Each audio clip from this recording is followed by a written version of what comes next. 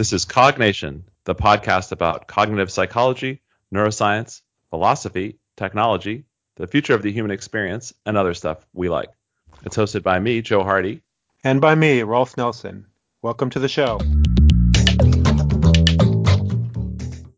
Today, we are going to discuss a paper by Dan Wegner. It's called The Illusion of Conscious Will. So this is, I think, an important paper in psychology, and it's relevant to philosophy too. The article that we're discussing today was an article that was in Behavioral and Brain Sciences. I think we've mentioned before that's a good source for a discussion of important topics because it includes rebuttals from a number of other important scientists and other people, and then the author gets a chance to explain themselves afterwards. So it's a kind of a discussion forum. Yeah, and it's an interesting topic to discuss and something that ties into a lot of the different pieces that we've talked about on other episodes. And so I think it's something that is worth spending some time on. We can dive right into it. All right, let's dive into it. Yeah, I mean, so Wegner's point, his main point is that conscious will is an illusion. That's the big point. And that's something that people have been debating forever. I don't think we're going to solve the debate, but it's worth understanding the arguments and weighing in on what we think is reasonable here as well.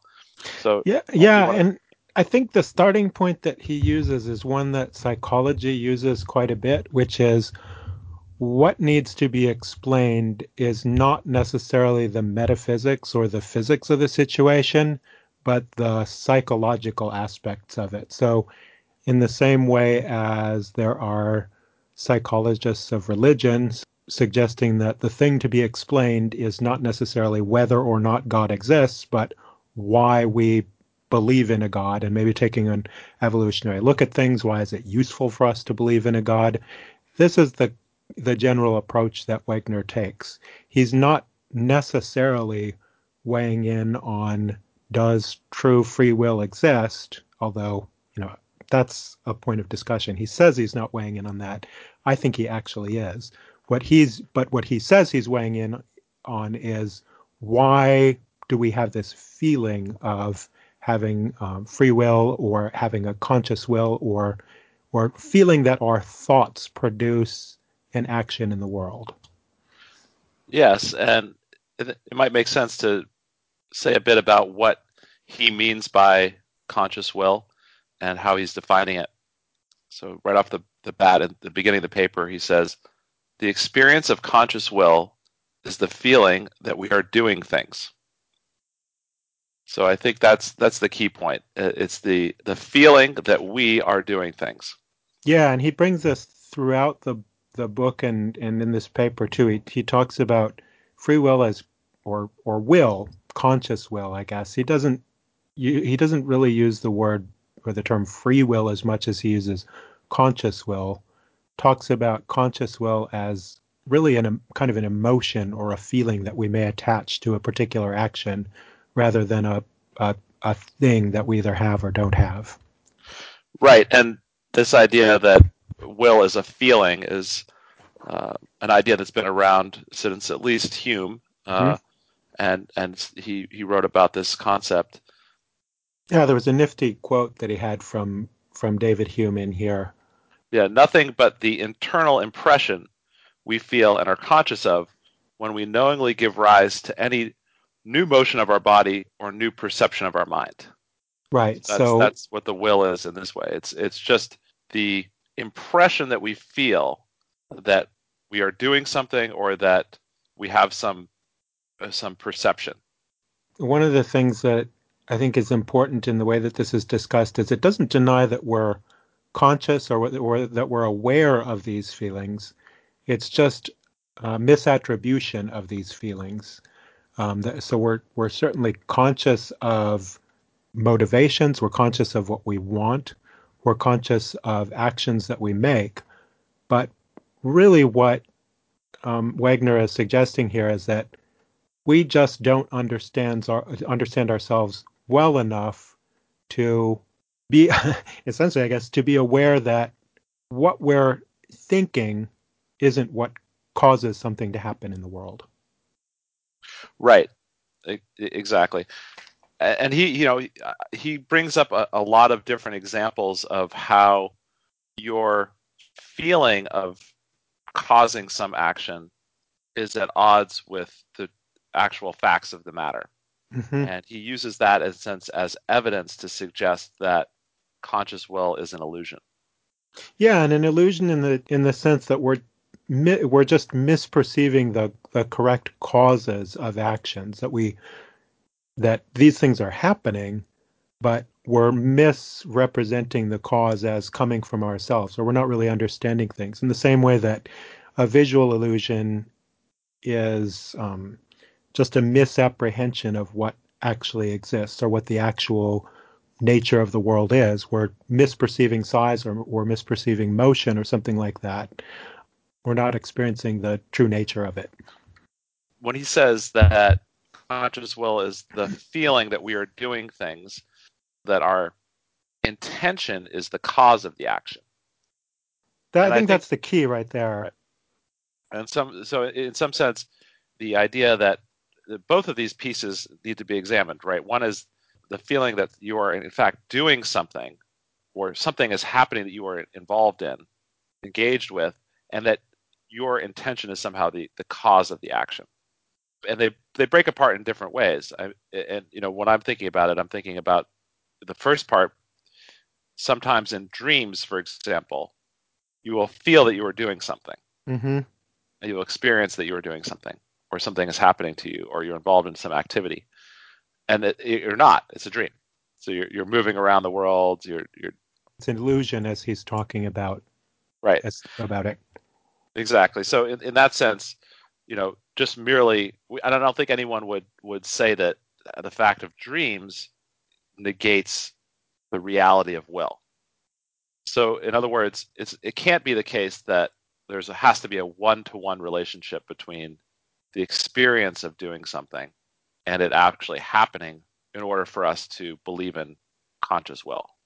Yeah, so in that sense, I think he's absolutely right. So there are plenty of examples of times where there isn't a one-to-one relationship between our intention and the cause of a thing. You may think that you're controlling something, but you're actually not. So he talks about two ways to disentangle intentions from causation. One of these is when you intend to do something, but you're not actually the controller of it. And in other words, you can be fooled into thinking you're in control of something. Imagine gambling, for example. So you're on a run in gambling. You think it's all good luck. You think it's all due to you. There's something great going on. All of a sudden, something bad happens, and you realize, oh, I guess I wasn't in control of that. Wasn't my conscious intent. All of my little good luck stuff didn't have anything to do with what was happening to me. That was all just completely random. And the the other side of this is when we have actions that don't seem to be caused by any sort of conscious will. So when we in everyday life we're constantly doing all kinds of automatic actions that aren't necessarily something that we'd consider consciously willed. We're doing all kinds of, you move your hand around when you talk, as I'm doing right now. I'm moving my hands around and talking, didn't even realize it. You make little motions that you don't think of. When you type on a keyboard, it's mostly automatic action that's happening. An example that he uses is hypnosis.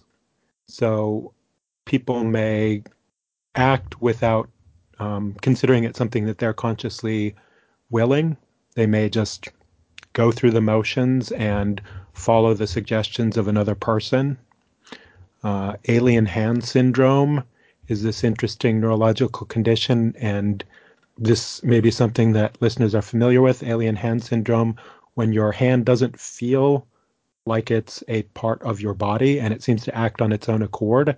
This would be an instance where you don't have that sense that there's free will or there's a conscious will in control of your hand. it acts entirely differently. In all of those cases, there's not a one-to-one mapping of a conscious intent and that thing actually occurring. Right, and for the arguments of Wegner, it's probably worth diving into a couple of the examples that he uses, because I think that's a lot of what he's trying to accomplish here with his paper and with his book, is to explore some of the situations where it is quite clear that there is a distinction between your perception of your intention to do something and then what you in fact do, and that disconnection or that lack of pure continuity is one of the areas that he most emphasizes in trying to suggest that the conscious will is an illusion.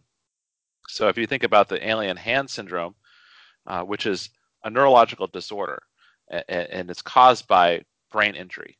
So there is some sort of disconnection between the different hemispheres of the brain, the left and the right hemisphere.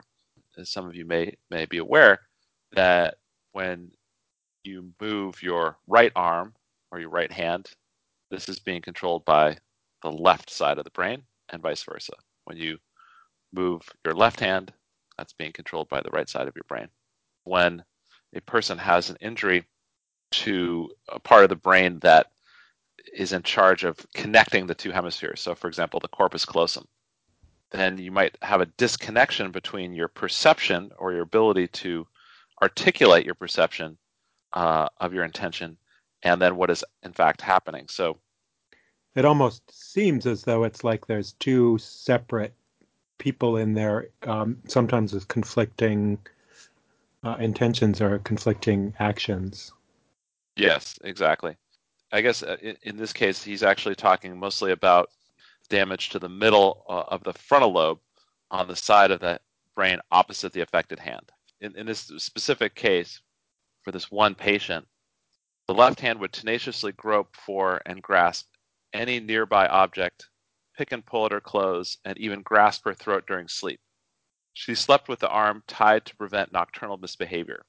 She never denied that her left arm and hand belonged to her, although she did refer to her limb as though it were an autonomous entity.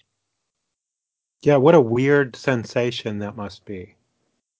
So the idea there is that your own body is acting in ways that you can observe and perceive, but you have no sensation that you have control over it.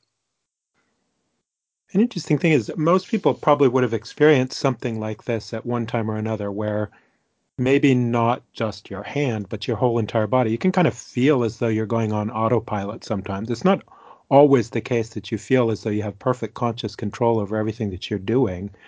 You can, I mean, it's really basically just a shift of mindset to sort of experience just letting your body do whatever it's going to do, and it'll still go on. It'll still go on walking. It'll still go on talking. It'll still go on, doing all these kinds of things. And you don't necessarily have to attribute conscious will. It doesn't feel like it has to be an animating force in your life. Right. I mean, if you think about situations where you've been under some extreme stress, for example, Yeah, like not sleeping for a night. or you're extremely angry or extremely scared, sometimes people will experience this idea of like that they're taking actions that they're not in control of, that they're Feel out a of bit of a control. disconnect, just like a disembodied a little bit. Right. And so, I mean, in some sense, if you think about those situations where these are necessarily experiences where they seem out of the ordinary, the alien hand syndrome, the feeling of being out of control, are all cases where it seems distinct or different from your what we would call normal experience. What I'm wondering is, does the existence of those Hmm. experiences as exceptions, does that actually argue against conscious will, or does that actually argue for conscious will as You being know, exceptions that make the rule? when you hear this, when I thought about alien hand syndrome the first time, I mean, you wouldn't immediately think of it as discounting conscious will in general, because you think about it, well, I've got my conscious will and I've just got something, part of my body all of a sudden is not attached to that conscious will. It's as though I'm pretty clear about I know what the rest of my body is doing, but I don't know what my hand is doing. It's just separate from it. Right. I mean, if you think about walking, for example, as a trivial example, when you walk, you have all kinds of muscle movements, contractions, extensions that you're in no way conscious of. In order to stay balanced while you're walking down the street, as you're stepping over small stones or tripping slightly on cracks in the Your sidewalk, micro adjustments and yeah. yeah, constantly making motions with your body that you're in no way consciously willing in the sense of being thoughtful about in any way, right? They're definitely happening automatically, but you wouldn't say that they were outside of your will in that way, or that would somehow call your the existence of your will into question. Because I just wonder, maybe we could go back to Wegner and see what he says about this. I mean, how does he use this as evidence Well, for the I mean, I think this is something that people have been primed to be more ready to believe, which is that we don't know why we do things that we do. right? And I think that's the basic intuition that he's going on here. It's just the trend that cognitive psychology has been going in for a long time, is that we really are not aware of why we do anything. There's just this incredible complexity in our minds from all kinds of different subconscious processes that are going on, and our awareness is such a limited part of the kinds of real motivations that animate any particular action. So Yeah, exactly. And I think that this is the key distinction, again, going back to this duality here between the idea that you feel that you are doing something, in the sense that you have a perception that your body is taking an action, whether that be your arm is moving to adjust your shirt, or your legs are moving to avoid tripping, but you yeah. don't necessarily have the feeling that your intention is the cause of that action. You experience that you are doing something. You're aware that you are doing something, but you don't feel that your intention is the cause of that action. And I guess Wagner would just say that's true of, well, we have this intention for other stuff, but in fact it's exactly the same, that it's Right. pretty much all like these automatic behaviors. It's pretty much, it's all outside of our ability to comprehend. It's just for some reason we make this mental attribution to some things but not others. So we don't, we're perfectly fine in saying, oh, I wasn't aware of that thing that was happening to me. It was just outside of consciousness. But things that are in consciousness and that we have an intention for, we tend to attribute us as being the people responsible for undertaking a particular thing. So the question then, I think, becomes not, is it possible that sometimes we experience actions that we do not feel that we are intending? That's true. We believe that, right? We believe that sometimes our bodies move in ways that we do not necessarily feel that we are consciously controlling or intending. That's true. The question is there ever a situation where our intention is in fact the cause of an action? Yeah, I suspect that he's saying that a will cannot be the cause of an action, because I don't know how much he spells this out here, but I think it's just kind of a tenet of cognitive psychology that things are divisible or can be explained in terms of other smaller mechanisms. And he talks about will as being sort of a unitary single mechanism. So in other words, it's something that you can't go further back on and describe in terms of something else. It's almost as though attributing something to a will means that you can't analyze it any further. That's And right. his explanation is he calls will an explanatory entity of the first order. And by that, he just means you can use it to explain things, but there's nothing that you can use to explain it. So in other words, it's kind of like a stopping point, like saying, why did that happen? Well, it's because of God. Well, then you don't ask any further questions. That's just the end of discussion. And it's just sort of as far as you can go. In physics, for example, there's certain fundamental forces in physics beyond which there isn't any real explanation. They're just taken as fundamental. So for us to call something conscious will, in Wegner's terminology, would be to take it as something fundamental that can't be broken down any further. And he says, no, it probably can be broken down further, and it's probably part of an accumulation of lots of other subconscious mechanisms that are going on. And psychology's natural tendency is to explore these kinds of submechanisms. So using the term will is a little bit misleading. Right. Like calling something a soul, for example, and just sort of stopping there, that we have this singular essence that, from which our intentions emanate, or from which we make decisions, that's so singular that you can't break it down into its parts. And psychologists have a real problem with that, because we think of everything as having a cause and everything having components to it. Yeah. Let's take a break and come back.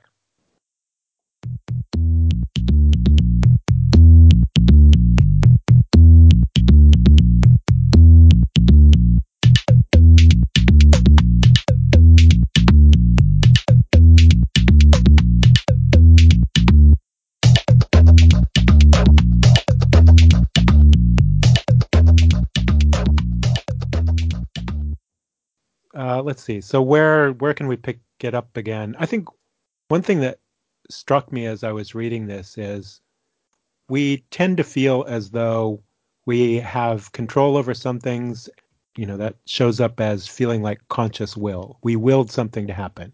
Think about this developmentally. We both have kids. When do they feel as though they caused something to happen? They often feel like they caused something to happen when they did not. Yeah, yeah, yes, yeah. And from that point of view, this paper makes perfect sense to me, right? Yes. I'm already almost all in, because when you see this stuff develop in kids, where it's clear that some things kids should not take credit for because it had nothing to do with something that they initiated, you get a lot of misattributions there. It's similar to the idea of when you're watching a football game and you're like, oh, I need to sit on the couch because the last Yeah, time the Patriots were in the Super Bowl and I was sitting on the couch, they yeah. came from behind and won the game, and I sit in my chair, they're losing. Superstition, right? So Superstition. superstition, I guess you could think of a lot of superstitions as just being a causal misattribution. So, then the question is, what's the purpose of thinking that you cause some action? Why would that be a good thing? And forget whether for a second whether it's true or not that you yourself have somehow the ability to cause something to happen apart from other mechanisms. Well, I Um, think it can only make sense in a social environment where you have, you're trying to maintain, you're trying to remember who of your friends is responsible for doing what event and what they caused. It seems like a good shorthand, even if it's not strictly true, because you don't understand every single thing that's going on in the mind of someone. Okay, maybe in some deeper sense there was another cause to it, but it's certainly good shorthand to say that somebody else is the cause of a certain action. And even that's a good if point. there's That's a something good point. more complex going on, you don't need to know all of that. It's a good shortcut. It's a good heuristic, I guess. That's a really good point. I hadn't thought about it that way. Maybe it's not about as much even that I need to believe that I am causing my own actions, but I need to believe that people cause actions because they want them to happen. They do Yes. things because they want to do them. They And will them to then happen, and and then you that can gives me a way assign of blame. understanding. Yeah, Yeah. It informs the way that you would interact with them. it helps me think. Well, Rolf is the kind of person who would do this because he's like a Yeah. good guy, And and even so though I'm just infinitely more complex than that, for your purposes, you've got a lot of other people to think about. You've got a lot of the others, got a complex social network. For your purposes, it's good enough to have a quick way of categorizing people and their intentions. so in that way, my own free will is really just my self-perception of my own body as an agent, just like every other agent out there. Right. This is so Dan Dennett, he makes a mention of Dan Dennett. I think that there's a lot that's relevant to it. So Dennett talks about essentially different ways of perceiving causality in different kinds of things. So Dennett suggests that with people, we adopt the stance that as though they had minds. He calls that the intentional stance. Whether or not people have minds, it's useful to treat them as if they do. So it's sort of immaterial what the actual status is. It's useful to treat people as though they had feelings, intentions, all of these shorthand kinds of things, instead of getting to a really complicated story that involves, fundamental physics and understanding the state of the universe. We can treat people as though they have these emotions and intentions and things like that. Alternately, we could we can take a physical stance and we can describe causation physically, like billiard balls hitting each other or a rock falling down the hill. It's useful to think of a rock in terms of physical properties and physical interactions. It's useful to think of a person in terms of all of these mental characteristics. It's an easy way to get around socially, I guess, even though if it's not strictly 100% correct in every situation, it's good enough and it's an efficient shortcut. That's right. And it doesn't answer the question of who is perceiving this apparent will, but it at least gives us a framework for thinking about why it's there. You still Yeah, have the problem of why would you have an experience at all? yeah. Well, that gets into lots and lots of bigger questions about consciousness, and I think Wagner at least accepts the basic idea that we're conscious and we're aware of these kinds of things. You can't deny that somebody has an experience. They do. He would just say we're mistaken about the nature of that experience. Yeah, that's interesting. Why would it be important whether or not we have conscious will? I mean, if we don't have conscious will, if in some sense, our intentions are not the cause of our actions, then I think it seems like the most obvious way that it's important is just from a moral philosophy perspective. Mm-hmm. If there's no relationship between my intention and my action, or that my intention is actually comes after my action. It's not that there's no relationship of the two. It's just that there isn't a one-way directional causality.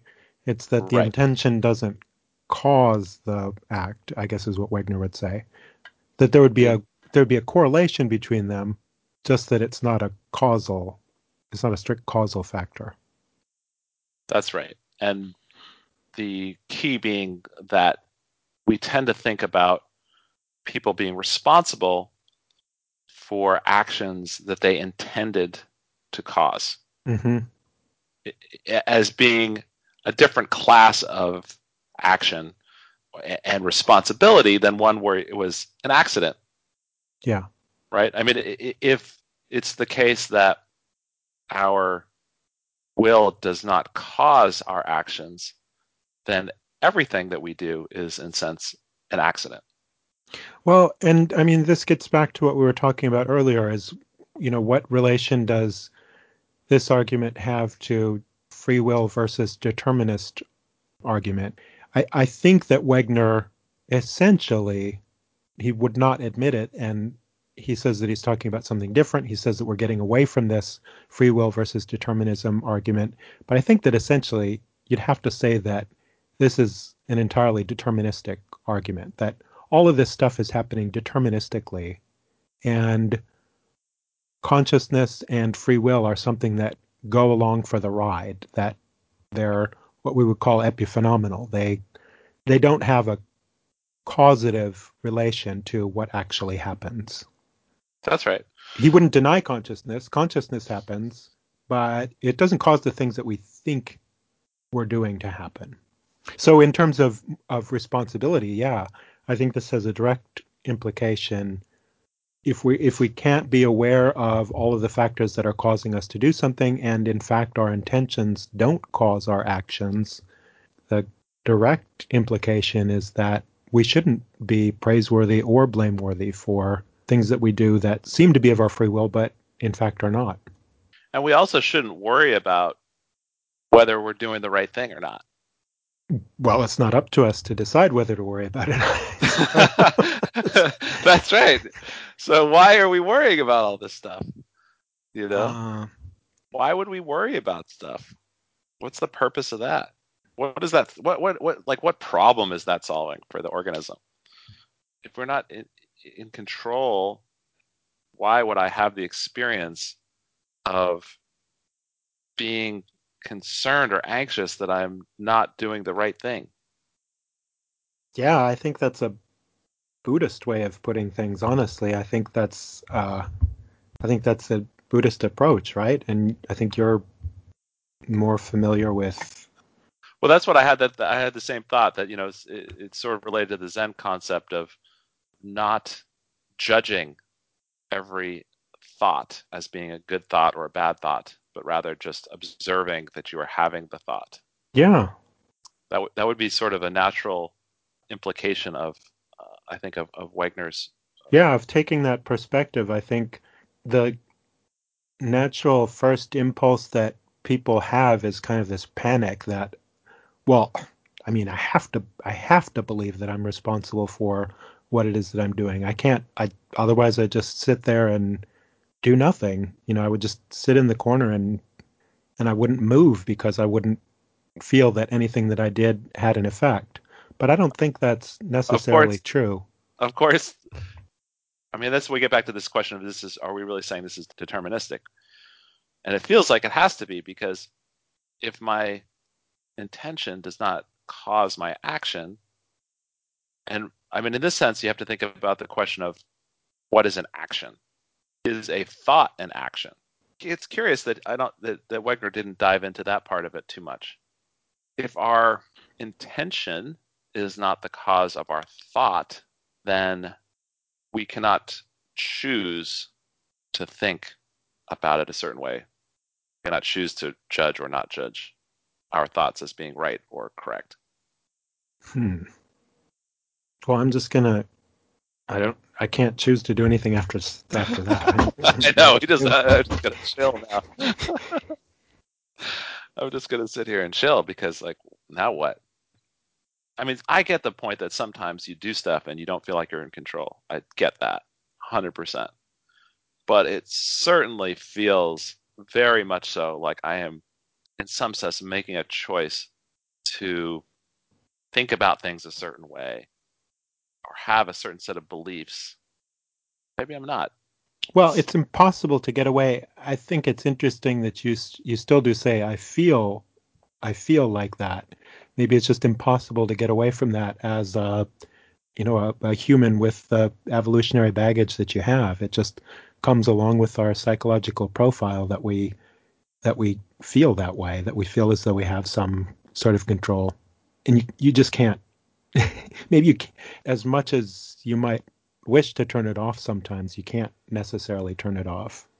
It can be a relieving framework in some ways, like it can release some responsibility that you might carry for negative consequences. If our intention is not causing all of these terrible things to happen, we can just sort of release our responsibility for that. But likewise, we can't take credit for any of the good stuff that we do too. Makes me think about the moral philosophy of punishment and whether or not there might be an evolutionary component to assigning intentionality and will to others. Back to your idea of maybe this is all about we perceive this phenomenon in ourselves because we need to feel that other people are acting intentionally. Right, And that it's a maybe that social all thing. ties, yeah, exactly. It's a social thing. Maybe it all ties back to the fact of we need to hold others responsible because if they've done something wrong that we don't like or that is not adaptive for us, that they may be more likely to do that same kind of thing again in the future. And we need to stop them doing that in order for us to, carry our genes forward. Well, it is such a legalistic framework in a way because, I mean, think of how much intention has to do with how the law is constructed and how we feel people have the right to suffer for doing a particular thing. Think of the worst serial killer or mass shooter. They did it with the full, it's part of the legal framework that they did it with full intention to cause as much damage as they could versus, if someone appears to have done an action while they were sleepwalking or, under the control of someone else, we don't hold them responsible. So it is clearly a way that we mete out punishment. It's essential to that. And what I'm trying to understand is that necessary in any way from a biological or evolutionary standpoint? It's certainly the way that all societies that I'm aware of treat this issue, right? Is that are there places where people don't think about that? If the goal of, say, for example, incarceration, the goal of putting someone in jail is to prevent them doing something again, which would make sense from an evolutionary standpoint, right? If we're concerned that this person is going to kill us because they killed somebody else, Mm-hmm. it makes sense to prevent them doing that by incarcerating them. We don't need to assign any intentionality to them, but merely to observe that they've done this action in the past and that people who kill once are more likely to kill again, for example. And it would be a sufficient reason to put them in jail. But that's not the way we think about it at all. But And it's there and is that it's something there you can see the use of something like this too, because if I firmly believe that another person deserves jail time for, whatever action that they did, then I'm probably less likely to do it myself. right. So it's a Well, I mean, but is it necessary though? I mean, if you merely observe that when people do those things, they're punished for them, and you don't want to be punished, you would still be less likely to do so. You mean does the intention, Does the attribution of intention, yeah, is does that that play any helpful in any way? Does it do anything for us? I I don't know. I don't know either. Yeah, it's not clear. It's not clear. It's not clear why it's useful. Wouldn't it be plenty fine to just think about it sort of in behaviorist? You observe someone being punished for a particular action. You don't have to make any sort of attribution about whether or not they did it on purpose. Just a strict kind of consequentialist framework. Yeah, I don't know. In some ways that might be. I don't want to go too far in kind of societal implications of this stuff, but in some ways, then it seems more useful because then you don't think that there's any way you're going to get out of it by claiming that it wasn't your responsibility. That the rules are the rules, and it just sort of always, not going to try and get out of it in some way. Yeah. I don't know. Okay, so what do you think of the idea of just accepting that conscious will is an illusion? What is it? How does it change the way that you would operate in life? I Well, mean, you kind of mentioned this already, but sort of subjectively. What's it? Right. No, I was thinking about that this week because I know that this is something that you mentioned before that you sort of might ascribe, you might believe in this kind of framework. And I just have a hard time wrapping my mind around it, honestly, because of the conundrum of it that I mentioned before, just a minute ago, which is, all right, I would love to simply say, I am not responsible for things that I think and do because I would like to relax and not worry about all the things. I've spent so much time worrying about if I'm doing the exact right thing and if I'm living up to my full potential and I'm spending my time on Earth as optimally as I possibly could. And I spend Yeah, an that's a big. inordinate amount of time worried about this topic. And That are you making the right choices? am I making the right choices? Exactly. And if I could just simply say, well, I have no control over the choices that I make, or my intention does not cause the choices that I make. So there's some sense in which me as an entity is the cause of those choices, but my will is not causing that choice. Then I could release myself from it. But then if I could release myself from it, I would be making a conscious choice to release Would you myself though? from it. If I if Would you I though? I mean, this. if I can choose to believe that there is no such thing as free will, then I am by definition making a willful choice, and it just basically kills the whole argument. No, And maybe if I it's have just no a maybe it's choice, just a maybe it's just a meme that's spreading to you without right? your necessary participation. Well, then in that case, then I would be. Let me put it this way. Then I would be pleased if that were to happen to me. That your responsibility is removed. If it were to occur to me, or if such an event took place in my consciousness that I came to believe somehow that I do not have conscious free will. My consciousness right now is experiencing that I feel that I would be happy about that. That would be like a good thing for me. Kind of takes away motivation. In what way? Why do you say that? Well, I think people that are anxious about the future or anxious about ambitions and I guess a lot of anxiety around using your time well, if that anxiety goes away, then it certainly could be that motivation to do extraordinary things is kind of removed too. It seems that the It may be a complacency, I guess is what I'm saying. it seems that the notion of will and conscious will is related to the notion of good and bad, right? The idea that wanting to do something that is good necessitates that there is an actor, an agent that is choosing to do something. That's faced with the choice of Right. doing nothing, doing something bad, or doing something good. That if you take away the agency, then the notion of good and bad also kind of become challenged. How does this work with you if you could see a reasonable causal chain that leads you up to any kind of decision that you make? So imagine something that you're, I don't know, what's a choice that you might make that would have some kind of moral consequence to it?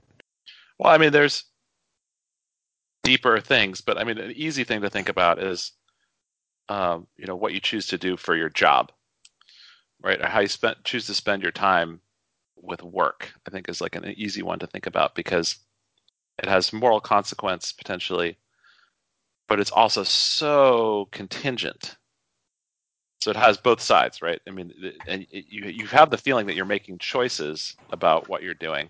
Like we feel that we made the choice to go to graduate school, for example. But in order to even have that choice be a possibility, so many things had to be the case, and so you could trace back Mm-hmm. that chain of events that led you to go to graduate school, and you could say, well, if this hadn't happened in this way, if I hadn't been born in this location at this time, then none of these things would have been possible. And in some ways, you could say that it's a very reasonable, logical outcome of my circumstances that I ended up doing that. All of which you didn't have control over in the first place. You didn't have Right. any control over the circumstances under which you were born. You didn't have any control about who your parents were, about all of the things that happened on early in life to you. And all of there's always a plausible causal chain that you could give for any particular decision that you make that would include things that you never had control over in the first place. I mean, you can certainly see circumstances under which people seem to take credit for things that are not their responsibility. People feel as though they deserve certain kinds of things in life. I guess I can't help but think of sort of like an Ayn Randian philosophy. I don't know. Do you know Ayn Rand? Ayn Rand, I guess. Ayn Rand, sure, sure. Yeah, I've read a couple of her books. I just accidentally. It was. I don't know why, but I felt compelled to watch because it was on Yep. Amazon Prime, I think. Yeah. Atlas Shrugged, which Sure. was a movie made a couple years ago, and it was so awful, but I couldn't stop watching it. I mean, it's directly relevant to this because that's a big force in what drives people politically in America is the idea that there is a huge amount of individual freedom and responsibility for actions.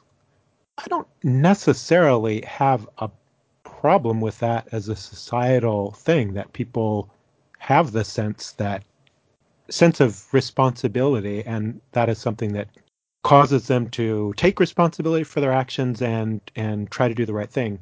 Ayn Rand takes it way too far, though. It's just such a cardboard cutout of what freedom of will might look like.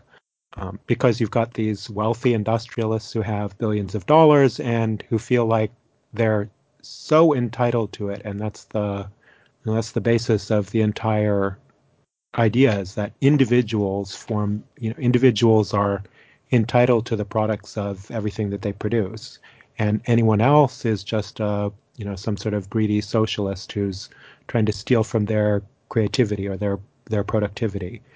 Yeah.